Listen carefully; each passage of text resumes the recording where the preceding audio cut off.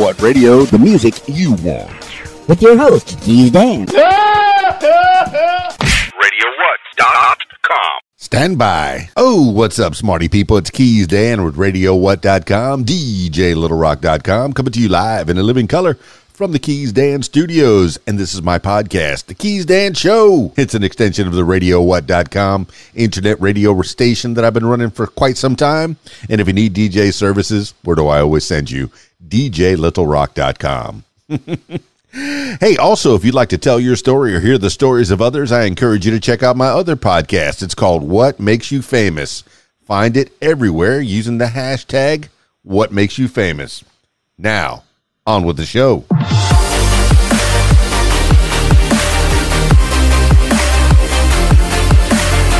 Today on the program, interesting facts. Oh my goodness, interestingfacts.com. Can't rave about them enough. They got a lot of good info. They do some good work out there.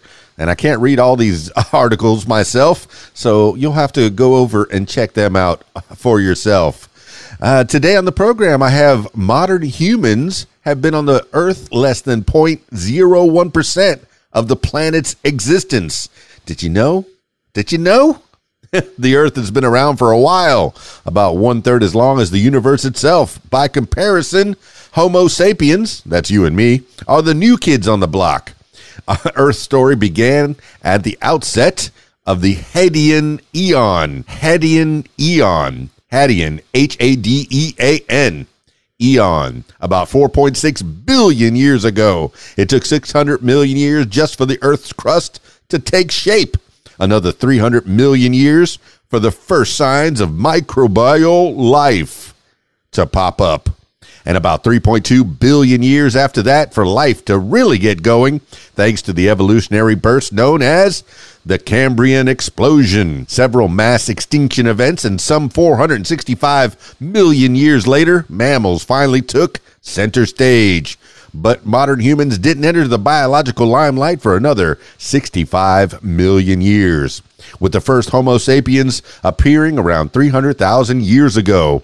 Humans have only been on the planet for 0.0067% of its existence. In those 300,000 years, humans have been pretty busy. For a couple of thousand years, we harnessed fire and lived a nomadic life existence until around the 4th millennium BCE, when the very first civilizations began to take shape. Since then, humans have been on a meteoric trajectory, going from hunter-gatherer to spacefarer in less than 6,000 years. Carl Sagan famously displayed the universe's history on a 365-day calendar, with the Big Bang on January 1st and the current moment starting at 12:01 a.m.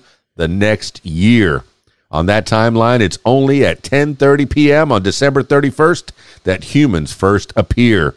And all of the recorded history is squeezed into just a few seconds. But what a few seconds it has been. Humans, we haven't been around all that long in comparison to the Earth. Let me tell you, numbers don't lie. Little tidbits of information at the bottom of this page. Age in years of the oldest known cave painting in Spain, 65,000 years ago. There was a cave painting in Spain. Average amount of genes a modern human shares with ancient Neanderthals, 0.322%. So the Homo sapiens and Neanderthals were kind of intermixing. Yeah. So we may still have a little Neanderthaliness after all. And I probably want to learn more about Neanderthals in the near future.